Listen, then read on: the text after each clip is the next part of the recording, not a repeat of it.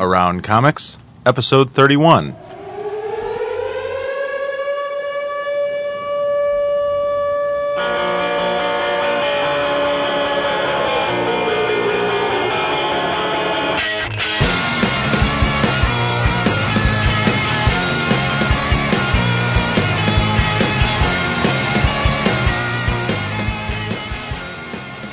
From Chicago, this is Around Comics, a roundtable discussing topics in and around the world of comics. I'm your host, Christopher Niesman, and I am joined, as always, by my partner in crime and the producer of the show, Brian Salazar. Yo, what's up, homies?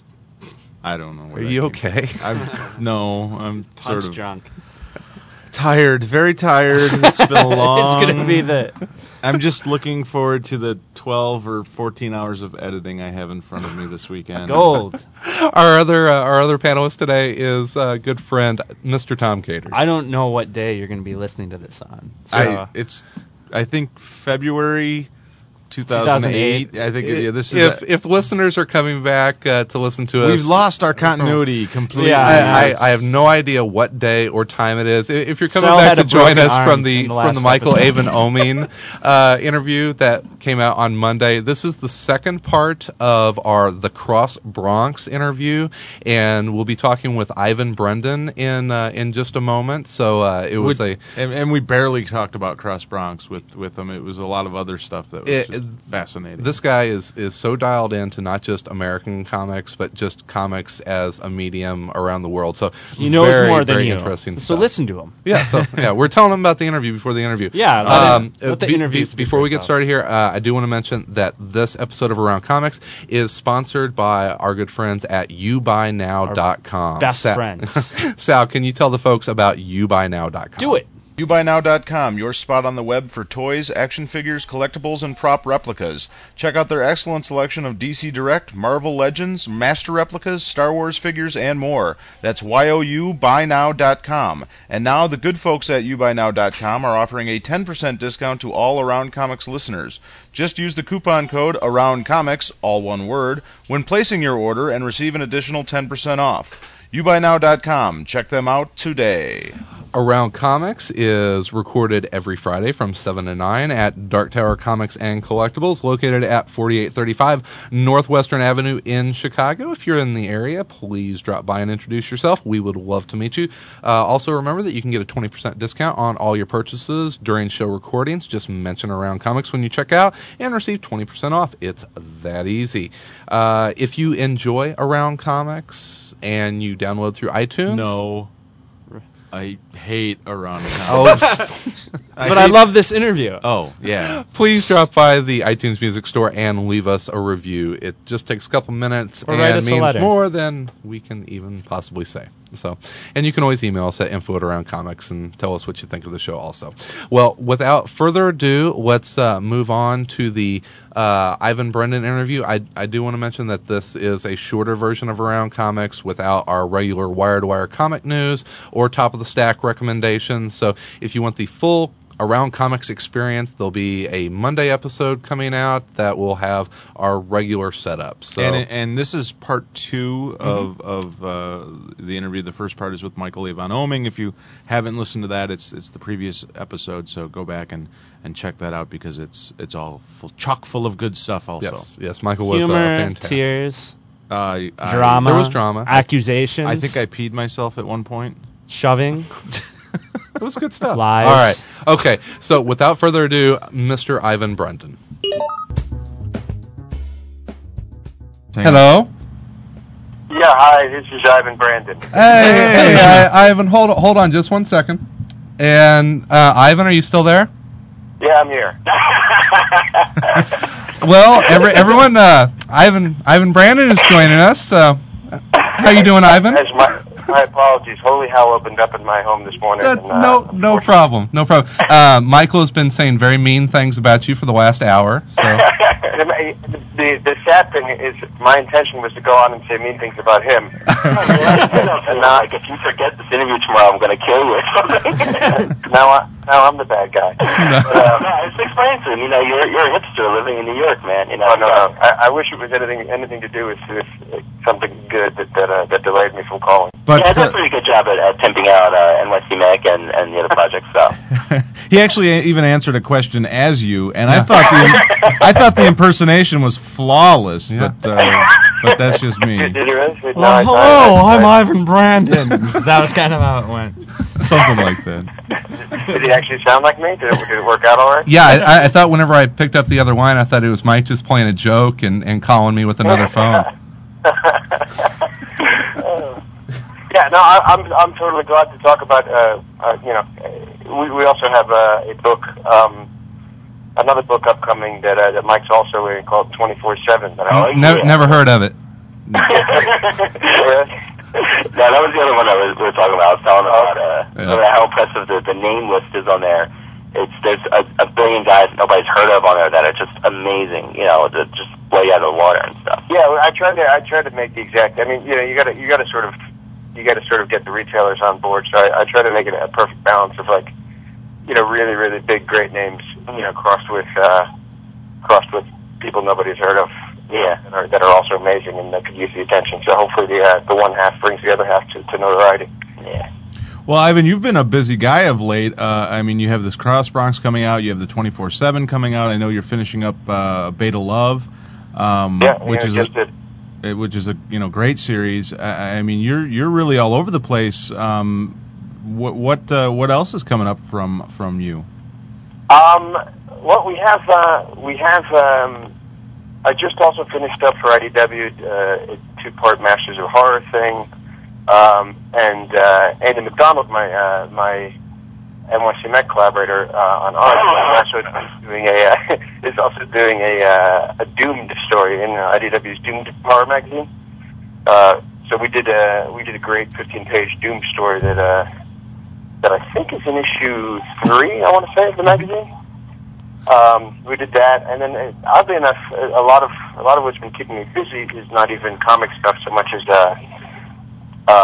animation stuff, which I can't really talk about in too much detail. But we've actually been in the middle of developing some stuff for a couple different networks for whatever reason, which is not something that we do very often, but somehow a bunch of it sort of fell on my lap. So, all right, between you and Michael, that's like 4 things you guys have hinted to that you can't talk about. So you got to come back on and talk about these things when you finally can. I absolutely would love to. Yeah, the stuff.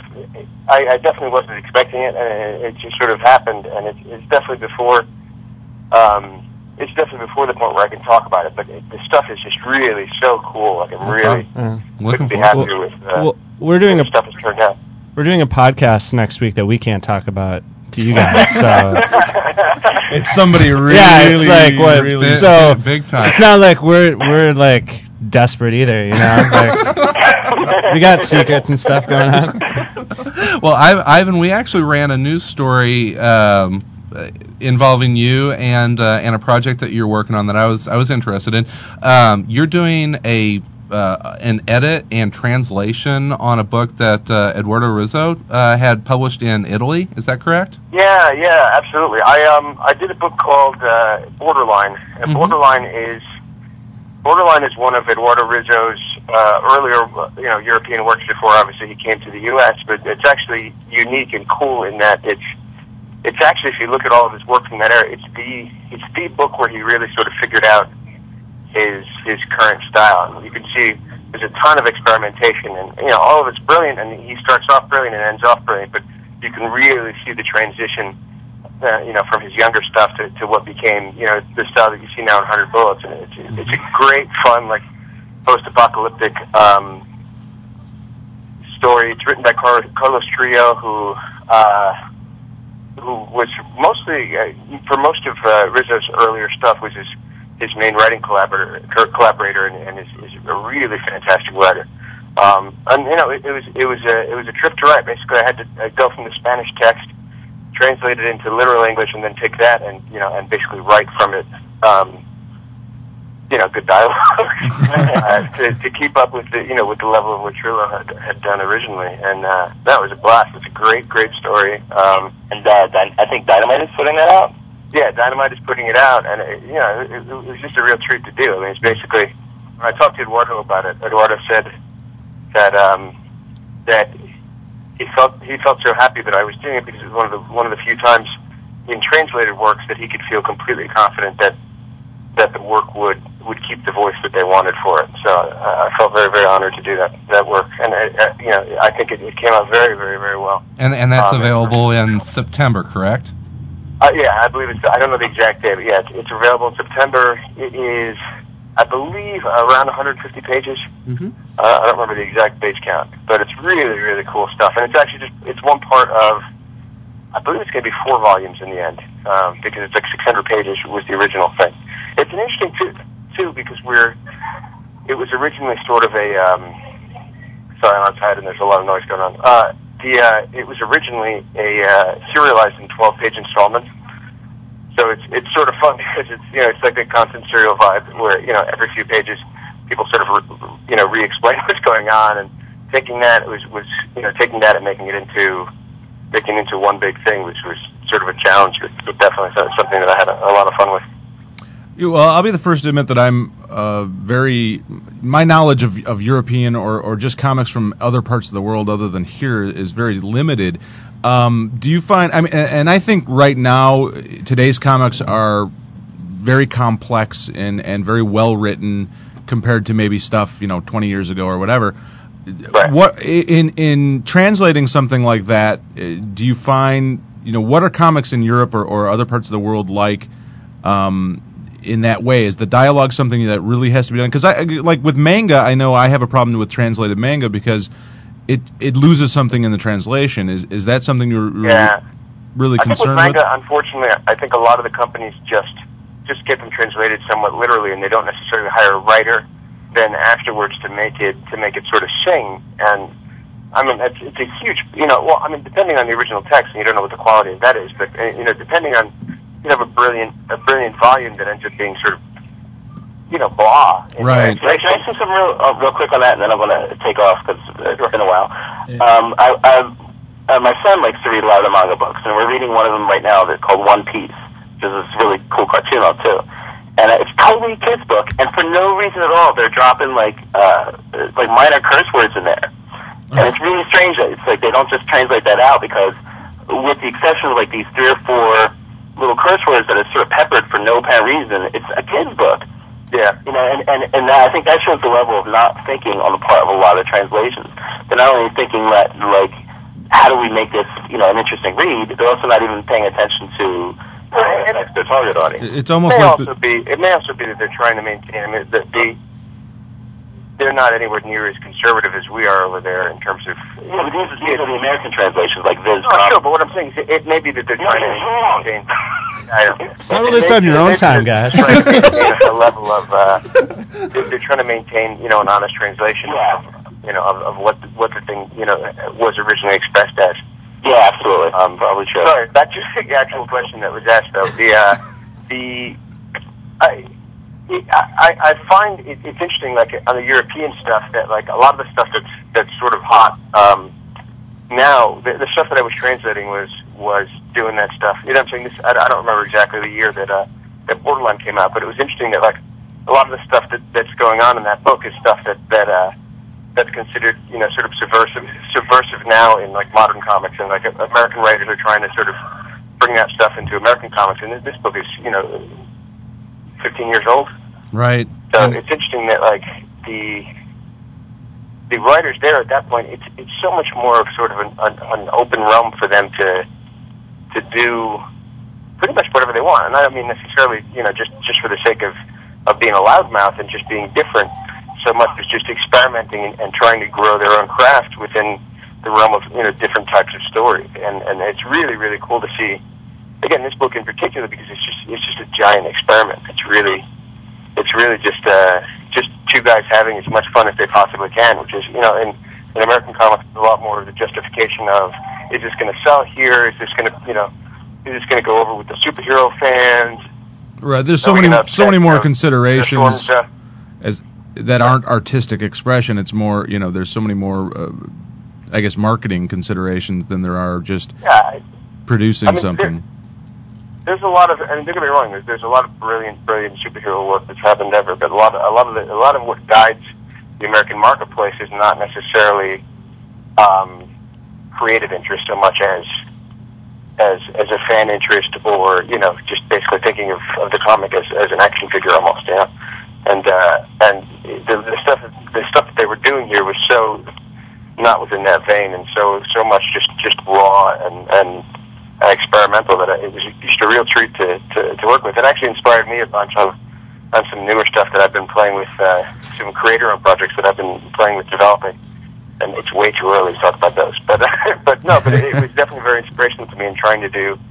I think right now that the doors with Image are open to sort of a more diverse range of stories than has been before. You have things successful that are not within the realm of what you would think, like Walking Dead, which is a huge success, and it's a zombie book, and Fear Agent, which is an old EC sci-fi book, and things of that nature. You have things happening now that I think open the door to doing weirder and more different and just more surprising things for the reader. So it's sort of.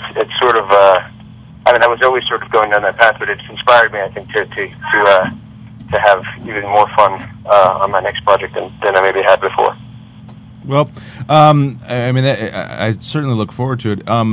Let's, Mike, are you still there, Mike? Or did he leave? I think he left. Oh, did he? Okay. Oh, Mike left? I wasn't sure. Say goodbye. Yeah, he didn't even say, what the hell is that?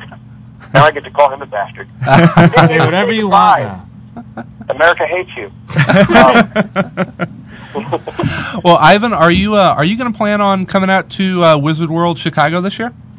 Yes, I am. I will be out there. I don't off the top of my head know our booth number, but yeah, we have a booth set up where we will hopefully have mountains of 24/7 and NYC Mech books and maybe a bunch of advanced cross-Bronx stuff if we can get the.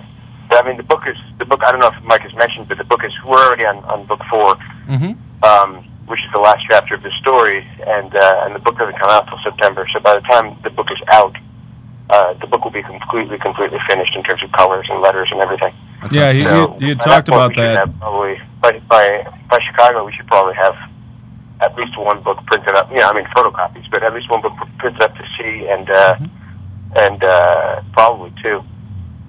Well, what was the process like for you working on with as a co-creator or co-writer of this story with Michael, considering sort of the germ of this story came from his ideas of that area, and then how did you guys get involved together, or how did he bring you in, or what was the process there of getting together and working on this together? It's weird because we started this. Michael said we started this probably almost 6 years ago, and so the guys that we were back then in terms of like creators, we were both. Mike's been doing comics forever, but I think within the voice of like the modern Mike Oeming Powers voice rather than when he was younger doing inking and stuff for Marvel. We were both sort of completely different as creators back then, so it's really cool to like. He basically originally, had never really written anything at that point, and called me in to help him out to flesh out this crime idea he had. And I think literally like the next day, I started scripting the 3 issues that it would. Back then it was 3 issues. We turned it into 4 issues. But I think the next day started doing it. It's very interesting to go back to that stuff because a lot of that stuff is just. Like really, it's cool to go back and see, like the younger, crazier selves.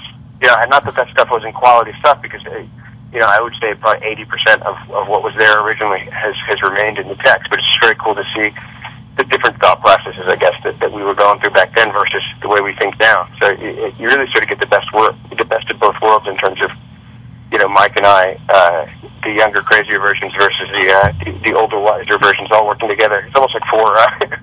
You said you did most of the work. Yeah, I was going to say, first of all, I would say that it would be very scary as a creator to look at something that you did 4 years ago and feel like you haven't changed as a creator. Right, yeah, exactly. So that's absolutely. Yeah, but this is kind of an interesting, he said, she said interview because, now we can ask all the same questions that we asked Mike. And see what my answer is. It's a very cool process for us. I think the one thing where you probably won't get a remotely different answer is Mike and I are such good friends that we go basically sort of balls to the wall in terms of how we approach the story, and basically I'll send him something or he'll send me something, and we either love it or we hate it. And if we hate it, we're completely straightforward about it. There's no placating or ego or glad handling or back patting or any of that stuff. It's just basically us ruthlessly going forward to try to create the best story that we can see. So it's very cool to be working in an environment where there's no politics of anything. You know what I'm saying? Like, it's just basically we both are either completely in love with something or we're not, and we move on. Well, he said he's really had to carry you through this whole process. Yeah. That's also true. It's very cool. Like, we really bring. We're very, despite being very good friends, we're very different people. So it's like we're almost like the equivalent of two guys like staking out a street, and he's watching the one side and I'm watching the other side, and that way we've got twice as much perspective on it.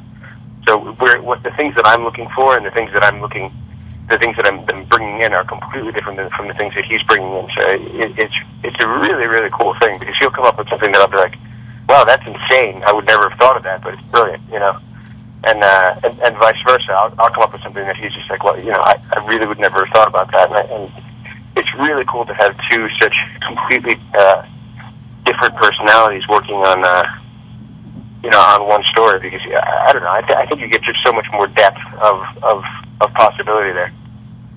With your work on NYC Mech and 24/7, I mean, it's all, you obviously have an interest or a fascination with robotics and robots and robots as people, and I thought New York City Mech was such an interesting concept, because you didn't go after it like, you weren't telling the story about robots, you were just telling the story using them sort of, A lot of our goal with that is just to tell. We didn't want to tell a story that was just all about ray guns and the more sort of unattainable, fantastic elements, so much as a story that I think the reader could connect with.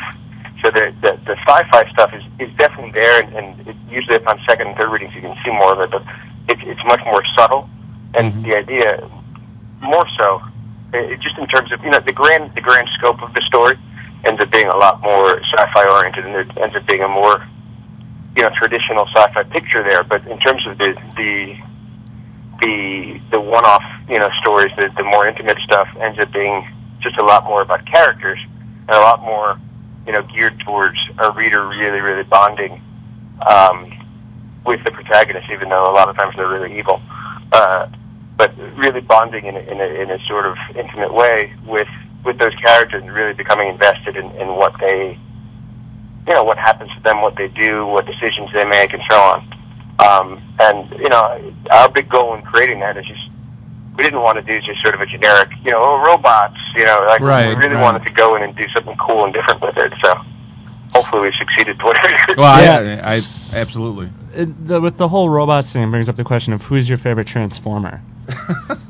Oh, my favorite Transformer.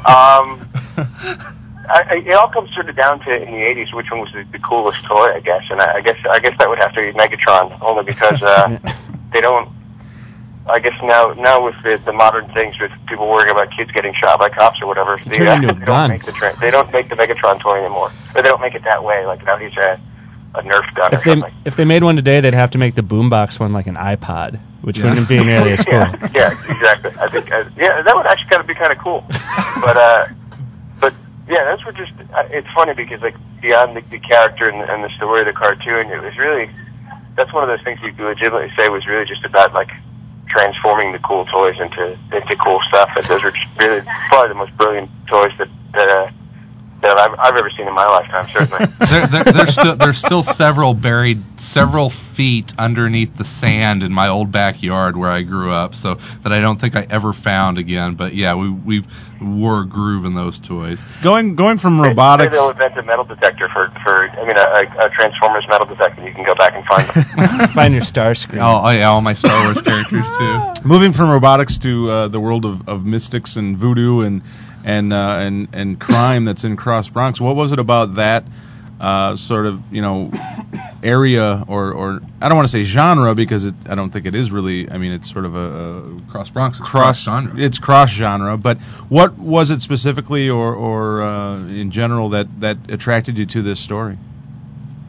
To the story in general, you mean? Mm-hmm. Yeah, I mean just to working on something crime, street level crime with mysticism. I think a lot of it is just really simple stuff of just being able to tell a story that is not completely realistic because obviously it's comics and you get iconic with some of the stuff, but to have something that's completely plausible to whatever degree and where everything in it is not just some far-fetched fictional idea. And I think the concepts and the actions in it can sort of perform on the level of, a sort of an absurd fictional sense, but the elements that make everything are very realistic and are very, very plausible. And it's very cool to me, I think, to work with something that, just the genesis is down the street from me. And there are people in the Bronx that would be able to recount tales, or at least of elements of the story that are similar to their own reality. I think that to me is, it's so much more intriguing. This is something, a line that I'm going to paraphrase really badly and steal from Frank Miller way back when he started Sin City. That it's sort of more intriguing to. Rather than the crazy, imaginary flying goblin guy, it's so much more intriguing to that the guy next to you might be an axe murderer, in the movie theater. Sure. And that to me is not. I mean, there are different stories and there are different purposes. And don't get me wrong, I love the flying goblins and so on. But to have the depth of what's possible within the realm of just people that you meet on the street. Every one of them could be. Completely normal one day and could be crazy the next, and I don't know. I think there's so much of a wealth of possibility in terms of what could be mined. Just in New York, for example, which is why I've done a lot of my work based there. There's just so much going on there. There's so much possibility. You go to New York, every 3 blocks is a completely different world. Well, I tell you what, if you've ever read the Broadway Bus in Chicago, the thought of the guy sitting next to you being an axe murderer, that's not intriguing to me at all, because it could be true. Go to Uptown. Yeah. Well, meet some murderers there. Well, you obviously, and we talked to Mike a little bit about this, both of your previous works, the city is always something that's involved. I mean, in NYC Mech, the city is a character, and it's obviously something you guys take pride in. Is it something that comes out naturally? And I had asked him the same question. Is it something that comes out naturally in your work, or is it something you work to do as far as sort of really creating a tangible city that these characters are in? I think it's sort of a little of both. I think we do go out of our way to, we definitely try harder than we would otherwise, but it's also a natural inclination to want to represent, a unique. I mean, a lot of, I've told this story a million times in talking about NYC Mac. A lot of, what inspired the reality of the environment was, reading Spider-Man comics and it being completely obvious to me that neither the writer nor the artist had ever been to New York. And a lot of that was, looking around me and seeing that the New York that I lived in was so much cooler and more interesting than this postcard version that I was seeing in the comics. So going in and seeing, just like anything, in writing, you're trying to connect the reader with something that whatever moment of an emotion or an inclination or an observation that you might have, if you can connect the reader to that, I think, that's kind of the goal in a lot of cases. And, for us, the city is, a huge, huge part of that. If you can get someone to feel a tiny bit of what it feels like to live in a place like New York City, I mean, that's just, it's a monster task, and I don't know how successful we've been, but it's definitely something that we thrive for. No, I felt that in NYC Mech, and we've talked about it on the show and between ourselves before, that I know that I feel that a very good writer will approach the city or the location that their characters are in and approach that as a character of its own. For me, always, Batman is never better when Gotham is at its seediest core, and that's in every comic that I enjoy. When that city is a character, I enjoy it that much more. It's kind of what I loved about Dave Lapham did a run on Detective Comics recently, and just in terms of the concept behind it, it was just all about, the main character of the book was really Gotham City, and was really how much Batman is able to control, that city, and that to me, just as a concept, regardless of the comic itself and the series, just the concept to me just seems so much more intriguing than a lot of what you see, which is just a lot of people just going for the best Batman action pose. Dealing with a city that is in any crime setting, the city, depending, I mean, it's not always a city setting, but in any urban crime setting, the city is almost sort of going to control the majority of what happens, and the characters will struggle to interact in whatever way and to control whatever piece of it they can. But I mean, the beauty of like if you watch The Shield, there are those riot segments. The beauty of law enforcement is you're sort of the beauty of it as a story element, I mean, is that you're sort of struggling against tiny facets of things, and the whole thing could just consume you like hell if it wanted to. It's really it's really just this precarious struggle. It creates a tension in the work that you feel as a reader, and it traps you into that, and that's when we always as readers look for immersion in the medium, and not to sound too highbrow, but it's that understanding of that setting that can create that. AroundComics.com, your source for discussion, news, and reviews about your favorite comics and creators. New podcasts available every Monday. Go to www.aroundcomics.com.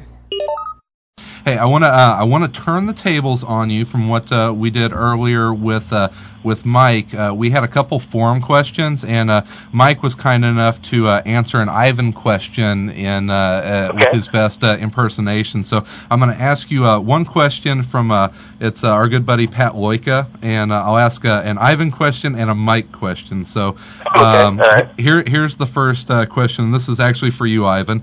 It was, I see Ivan at a lot of cons, and I always see him sketching. Any chance of us seeing any sequential work from him anytime soon? And how about an artistic collaboration with Mr. Oming? I would love it if I ever had the confidence in my pencils to do that. But unfortunately for me, the art is more so a hobby, only because I drew for a long time growing up, and there was actually a large percentage of my life as a kid where I considered myself more an artist than a writer. And then, at some point you just start thinking of story in a grander scheme, and you realize that other guys can draw better than you, and that the stories are better served by those other guys drawing it. So, unfortunately, for the sake of, if I ever get good enough that I think that I'm the best guy to do it, then yeah, I'll gladly do it. But in the meantime, I have, Mike Oming and Andy McDonald who can easily do a much better job than I can. Well, maybe if there's a 24/7 Volume 2, which I would love to see, maybe we could get an Ivan Brandon penciled page or two. Yeah, maybe I can sneak in a page, underneath all the good guys. Great. And here's a question for Mike. So, are you ready to do your impersonation? Yeah, I'm gonna have to figure this out. But go ahead. And for Mike, is there a chance we can see you draw or even write an NYC Mech story? NYC Mech, what the hell is that? My impression of Mike. That was surprisingly good. If you know Mike at all long, Mike's memory is not a strong suit, and Mike, I love him to death, but it's just really funny to watch like Mike get reintroduced to people constantly. Like people will.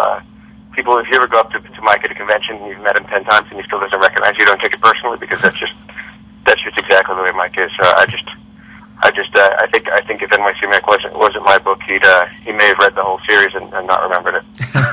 Well, we actually met you last year at Wizard World Chicago in an interesting place. It was the bathroom of the hotel with Rick Remender and Tony Moore. Okay, yeah, I remember that. that was us. That was us idiots in there, and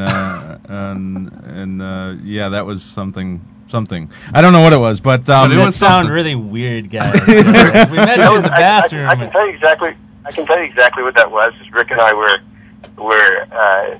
just outside the restroom, and I think one of us had got in and seen that it was like this very loungy area, and then we said, we decided, could we go into the bathroom and sit in those chairs, and how long would it take before it actually became an event, like a little party in and of itself? And it was just really fun enough to actually do it and actually see people come in and hang out there for a little while.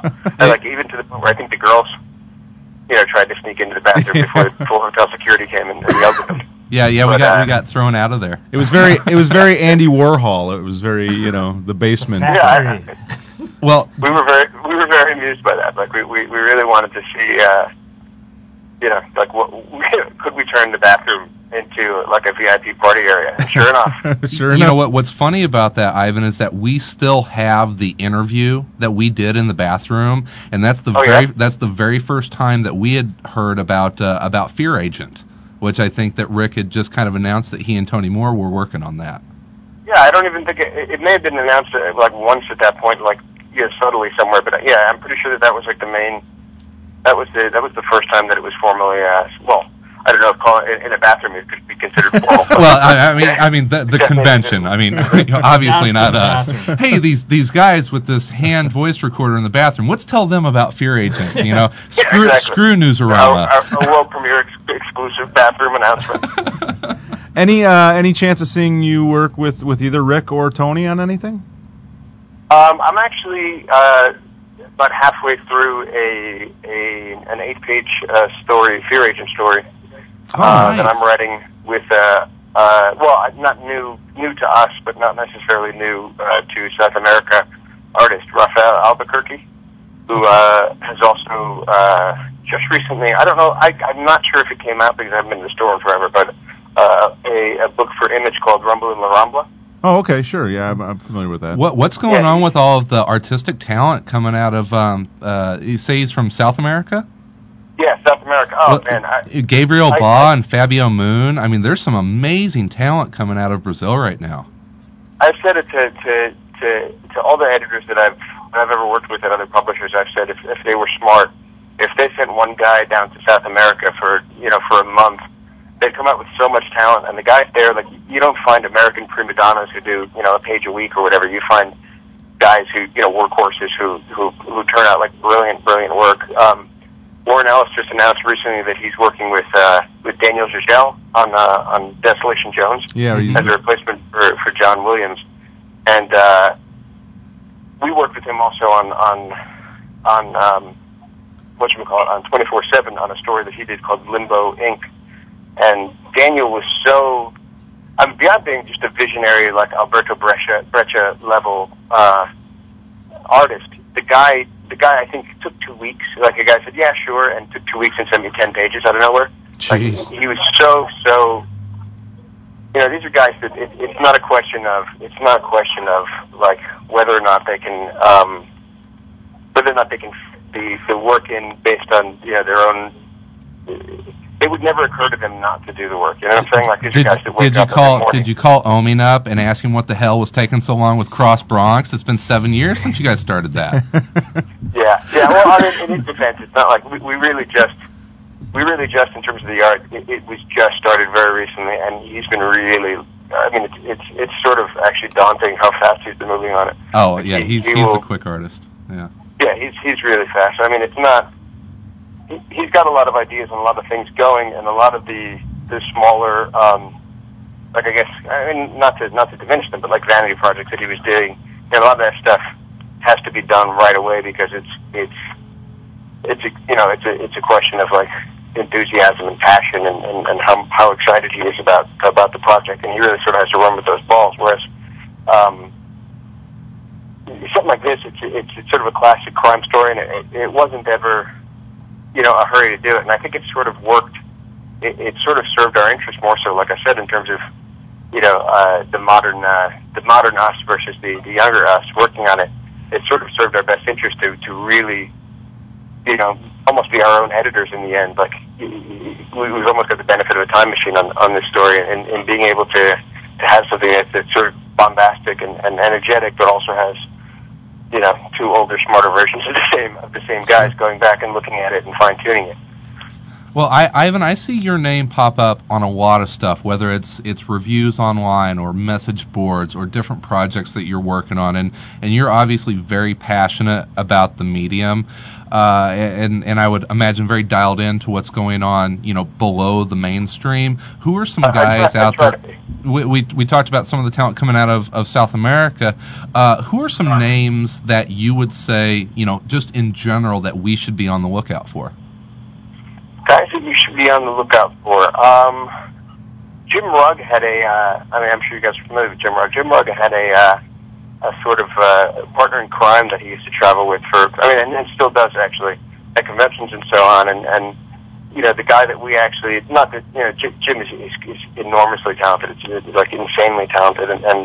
But we always assumed that it was actually his buddy that would blow up first. And his name is Jason Lex, and he's really one of the most unique and brilliant comic voices, like hands down, in American indie comics. And he's done a book called the Gypsy Lounge, which was his take on a superhero story, which is it's almost impossible to explain. It's just black and white, just groundbreaking design work and just brilliant and funny, and I highly recommend that. I think I believe his website is Awful Books, AWEFULbooks.com. Okay. And I think you can go there and you can find examples of the work, and I think you can buy the book from him and so on. And he just recently did a series also with Antarctic Press called The Science Fair, which was one of the coolest things that I've ever seen. Obviously there's also Becky Cloonan coming up. Vasily Lolo, who is a guy that travels around with Becky a lot, is working now with Teenagers from Mars writer Rick Spears on a book called The Pirates of Coney Island, which is also, probably the book at Image upcoming that I'm most excited about. Like you said, Fabio Moon and Gabriel Ba are two. Out of South American guys, there's also a guy that I love that's doing a lot of Marvel work, and I kind of want to steal him away and have him do something. He's done a ton of creator work in Europe also, but have him do something here or at Image or what have you is Juan Bobillo, who draws She-Hulk, and that's a guy who's a very young Argentine guy from Buenos Aires, and when I talk to Rizzo or I talk to any of those guys, that's their favorite young up-and-comer. What else? I'm trying to think in terms of, Toby Cypress. I don't know if you guys are familiar with. No. He just drew the tourist for Brian Wood, and he's. Yeah, sure. Yeah, I own that. I know who you're talking about. There's so many names out there. I mean, you get washed over by them sometimes. Absolutely, yeah. It's great. I mean, just like anything else, there's a lot of crap out there. There's a lot of great stuff, and I guess it's you go out and you buy a book, and it's tough to make a commitment to something new without having any sort of reassurance of how good it's going to be. And there are definitely some brilliant guys out there, but I guess it's very hard to get to them. And I hear Alan Moore is good. Alan Moore is okay. Up-and-comer. He's good. That actually leads me into something that not Alan Moore, but Scrappy. Scrappy. One of the things that we feel as comic fans is that a great opportunity to get exposed to new artists and new ideas is anthology works, and we don't feel like we see enough of them out there. And it's some of the guys that you're naming off, and the talent list for 24/7 is huge. If you want to get exposed to a lot of new talent, I think this is a great opportunity to. Why don't you think that we see more things like Negative Burn and 24/7 out there? I think unfortunately, for whatever reason, and I don't know at what point these things get stuck, but I think the market hasn't been extremely embracing of these things, and I think we got asked a lot in terms of Flight and our relationship to that, and I think Flight, the main influence between Flight and 24/7 was just seeing that there was a possibility to do that kind of work and not lose your ass. Sure. And a lot of guys, it's hard enough making a living, I think, without going out and doing an anthology. With up till now, it's been sort of 9 out of 10 times you were going to lose your ass. Like you just weren't going to. You have so many works out there, that you go to any indie-friendly comic store and you're going to find just some amazingly brilliant anthologies that nobody's ever heard of. Yeah, and they're usually not cheap, and it's right, sure. So it'll scare you off. And I will announce also that 24/7 we threw an additional 25 pages from what was solicited. To make it, I guess, not to make it more of a value, just because we wanted more stuff that we wanted to throw in there, but it does make it more of a value, I think. And it also, we ended up with 60 creators in the end. So even what's been announced on the web doesn't even encompass what's actually in the book. What was What was that process like of trying to put something like that together? I mean, I can't imagine trying to get all those creators together for a work. 60 creators on one deadline is definitely. I don't recommend it to anyone. Are you okay? Are you masochistic? Yeah, it's been a few weeks, so I'm off the Valium now, and no, it's one of those things. It was definitely, just in terms of work and in terms of hours and so on, it was definitely a huge task, and it was a lot of work, but. I mean, when you see the book, you'll see that it was so worth it, and it's not even rhetoric so much to say. It's like, it really is pound for pound, one of the best looking books I've ever seen. Well, we've talked to a lot of different people, and I read a ton of interviews, and everything that I've heard you talk about that book, I really did get that feeling that you were just putting it together because you really wanted to showcase all these great talents, and it wasn't about selling the book. I mean, obviously that's part of it, but there was something beyond that. It's not so much that it's part of it, so much as again, we'd rather not lose our ass. Like it's not like the financial goal really only comes into it in that. I mean, the art that you're doing, a lot of these guys, they were doing it just to do it. And I presented them with a cool concept, and they ran with the ball, without thinking of commerce and without thinking any of that. And the sales come into it, and that sure we'd like to, at the very least, break even. And from what I understand from Image, we've definitely done that, and then some. The numbers, according to, I don't know the actual numbers, but from Image, I've been told that the numbers are very good. And we're launching in the same week as San Diego, which hopefully should mean a big week for us there. So I mean, we don't necessarily do it for that, but it's great when. I mean, beyond the money aspect, it's great when if something is successful, it means that more people have read it, and that's certainly the goal. It's for more people to actually, open the book and hold it in their hands and so on. So that's rewarding more so in that way than it is in a financial way. Well, bring 3 extra copies to Chicago unless you sell out in San Diego, which that would be okay. Yeah, no, we will definitely one way or the other we'll have copies in Chicago. Whether or not I need if I can have Diamond FedEx if I have to have Diamond FedEx a huge stack out to Chicago after San Diego, it means that we've sold through a lot of stock because we're bringing a ridiculous amount of copies. I hope you have to call Diamond then. Yeah, no, yeah, exactly. I hope so too. The point is, my goal is for a everyone there to have a copy. And well, not 100,000. We're not bringing that many copies. But, my goal is for just everyone possible to have the book. So.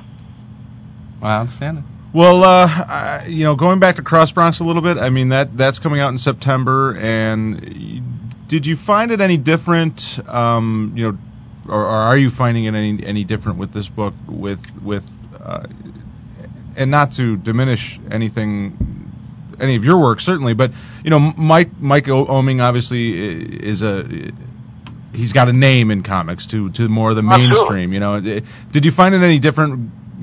Promoting the book or with the publishing of it or anything, that process of working with Mike? It makes it a little bit easier because whereas I've worked with someone said the other day that they noticed that I always work with great guys, and I've been very lucky in that regard, but certainly working with someone who's already got Mike's got an extremely devoted fan base. I mean, for a guy, if you look at Mike's career, Mike is barring like Jeff Smith or whomever, Mike is one of the single most successful guys in creator-owned comics, period.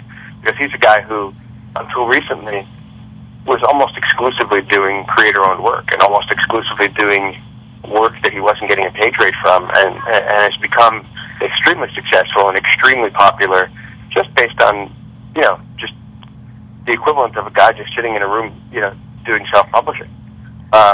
So Mike has built just an extremely diehard group of fans, and that makes things much easier because you have people that are already, just hear the words Mike Oeming and are already perking their ears up. So that's a lot of fun rather than, the uphill battle of, I think, again, like I said before, there's a lot of work out there, and I think a lot of fans are, they have to have filters on to just figure out what it is that they want and what they trust and so on, so that they don't end up with a stack of books that they hate at the end of the month. Sure. Yeah. And so, Mike certainly makes it much, much easier to have people just, ready to at least listen. You know what I'm saying? Like, without saying, I'm not sure, I've never heard these guys. The art looks okay, maybe I'll pick it up when it comes out, but I'm not going to pre-order it or whatever. Well, whereas, I think Mike's got guys that are going to buy it no matter what, and other guys that are willing to buy it if they're intrigued enough because they know who he is and they trust him. And, sure. A lot of stuff too now in terms of deadline and all that stuff. A lot of guys are running late, and Mike is definitely not one to. Powers has not been monthly all the time, but you have two extremely busy guys working that, and it's a different factor. But Mike is just ridiculously fast with his art and ridiculously intuitive with design and all that stuff that he. I mean, once he gets cranking on things, like I said, we're going to be done with all 4 issues before this thing comes out. So I think that's also, once we show that stuff, that makes it a lot easier for me to promote the book. Yeah, sure. It could be the first time that the trade comes out before the single issues. Right, exactly. The trade will actually be out last week. Yeah, nice. But no, it's weird for me because it's not constantly just trying to turn someone on to something new. This is Mike is the comics equivalent of a movie star to whatever degree, and it definitely makes life that much easier. Well, Ivan, we are so excited that you actually were able to make it on to the show, and it actually. Yeah, and again, I apologize, everybody. Oh gosh, no! I tell you what, you accept it. What we're probably going to do is split this up and make this a part 2, and it really made it for I think a much more interesting interview to get Mike's view on this stuff and talk about his projects and then get your view. And I really wanted to spend some time talking about 24/7, so it kind of ended up being a really nice, happy accident. But before we let you go, is there anything else that you'd like to talk about? Any project or any shout out to anyone that you want to get in? No, I think we're all good. I think we've covered those bases, and I would love to, like you said, in Chicago or wherever we can touch base again, and hopefully have newer stuff that I can talk about then. All right, well, we'll hold you to that. I will be there. Whether or not I will be, there's a lot of drinking going on in Chicago, so whether or not I will be the best condition to talk is another matter entirely. But I will do my best. All right. Well, thanks so much for being on, and good luck with the Cross Bronx and 24/7, and we look forward to both of them. So, you had something. Hey, Ivan, I'm going to cut in here. We're going to wrap up the show. Can you hold on for just a second once I cut the episode? Sure. Okay. So. Now I'm completely lost. Anyway, good luck on the books, and thanks again. It was a pleasure to have both you guys on, and we. My pleasure anytime, and and hopefully we'll be able to do it at the normal time next time. On the Friday night and so on, and maybe later along once the book is out, we can all talk again too. We would love to hear a follow up on Cross Bronx and 24/7 and all of Mike's projects. So anytime you want to just come on the show and talk comics too is great with us. We'd love to have you on just to talk about whatever. Did Mike tease he's got a really cool new series coming out from Marvel that he can't talk about yet? Yeah, he did. Yeah. Can you tell us? Come on, man. No, Just in between you and me. It is really like I'm I don't know if I've made it clear that I'm not like a huge superhero guy or Marvel or DC guy, and I'm actually legitimately excited about this. So it's definitely going to be a very cool project. So. Does it have no information to but I am excited. You guys will be too. Does it have something to do with robots? That's nothing to do with robots I'm aware of. Although actually there may be some robot. Now that I think about it, there may be, he's throwing out clues. We'll get it out of you. Transformers meets Spider-Man. Well, Ivan, thank you very much, and we will talk to you soon. We'll actually talk to you in Chicago. Great. Have a good weekend, guys. Right. You too. And that was our second part of the two-part The Cross Bronx interview with Mr. Ivan Brendan and Michael Avon Oming. We hope that you guys enjoyed it. They were both just completely pleasant people to deal with on a very early Saturday morning. I feel like I know so much now about those two guys that they're like my closest friends, and when I run into them next, I'm going to pat them on the fannies. But remember... Michael Avon Oming probably won't remember who you are, according to Ivan. Don't take it personally, Sal. So once again, everyone, thank you for the great forum post leading up to that interview. We really appreciate it, and I think it added a lot to the interview. Thank you, Pat and Brian and Vince and all those guys. Thanks, guys. Couple small notes here. I'd like to say thank you to me. Yeah, for editing. As we record this, Sal is looking forward to about 10 hours of editing. So, and on that note, I do want to throw this out there. No. If you have not gone to AroundComics.com, we got some more compliments from some people that are not affiliated with the podcast that complimented the website, and it is one of the finest, not only podcast websites, but one of the finest comics, news, and opinion sites that you can find, and that is all about Mr. Salazar. I'm not patting myself on the back there. So if you have not gone to AroundComics.com, do yourself a favor. Sal does an amazing job with that site. So blah, blah, blah, blah, blah. Yeah, hell yeah. Check it out. It's cool. It's fun. Sal does a great job. We are now proud members of the Comics Podcast Network, the CPN. I'm a bit ashamed. It is a collection of the best comic book podcasts on the net. You can learn more about the network and find more great podcasts at comicspodcast.com. Listen to all of them.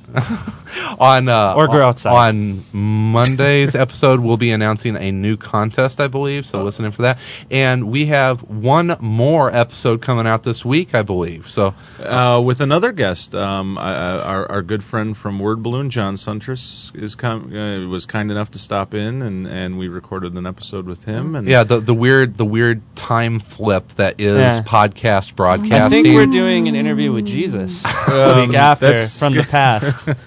And we sat down with John last night, and so on Friday, with a variant cover. We're looking at maybe Friday on that. So I don't think that we had any one topic, but if you want to hear us just sit around and talk about comics and the industry and eat Thai food, it was probably the closest dinner for five episode that we've done. Did we talk about Michael Turner's variant cover for the Bible? Coming out? No, we did not.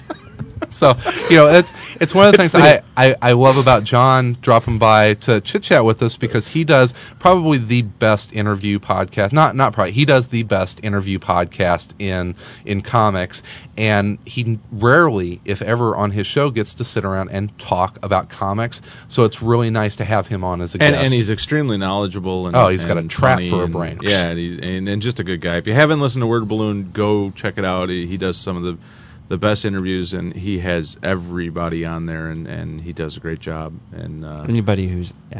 And I know he's got he showed us a really cool Word Balloon the magazine. Word Balloon the magazine. He's got coming out. I think he's debuting it at San Diego this year. Yeah, if you're going out to San Diego, track down John. I believe that there's going to be a table or two that will be showing it off. Olympia Publishing, I think, is the name of the company. If you like John's interviews as much as we do, it is just chock full with transcripts of those interviews, and there's a bunch of original art from different creators. Very cool. It was very nice magazine you put together for that. So congratulations to John, and more good luck and great interviews Mazel coming up tov. from him. Great guy. Absolutely. Is he? All right, guys. I know that we are a little bit punchy. It feels like we've been recording for about 15 straight hours. So I hope everyone out there enjoyed the interviews. Another thanks to our sponsor, YouBuyNow.com.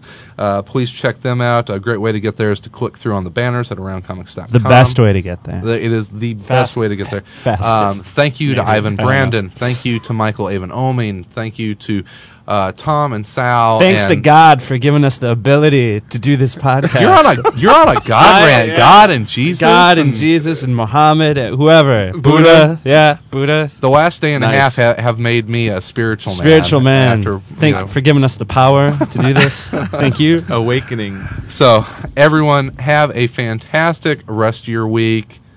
We'll be back again someday. Tell me Friday with another episode. Monday we'll be back with a full-length episode. We're never going to stop. We're just going to keep pounding out. It's like the Jerry Lewis marathon. After episode after episode until the children need us to keep going. That's the children. This is true. And in the meantime, we'll be everywhere in and around comics. Forever. God, I'm so glad that's done.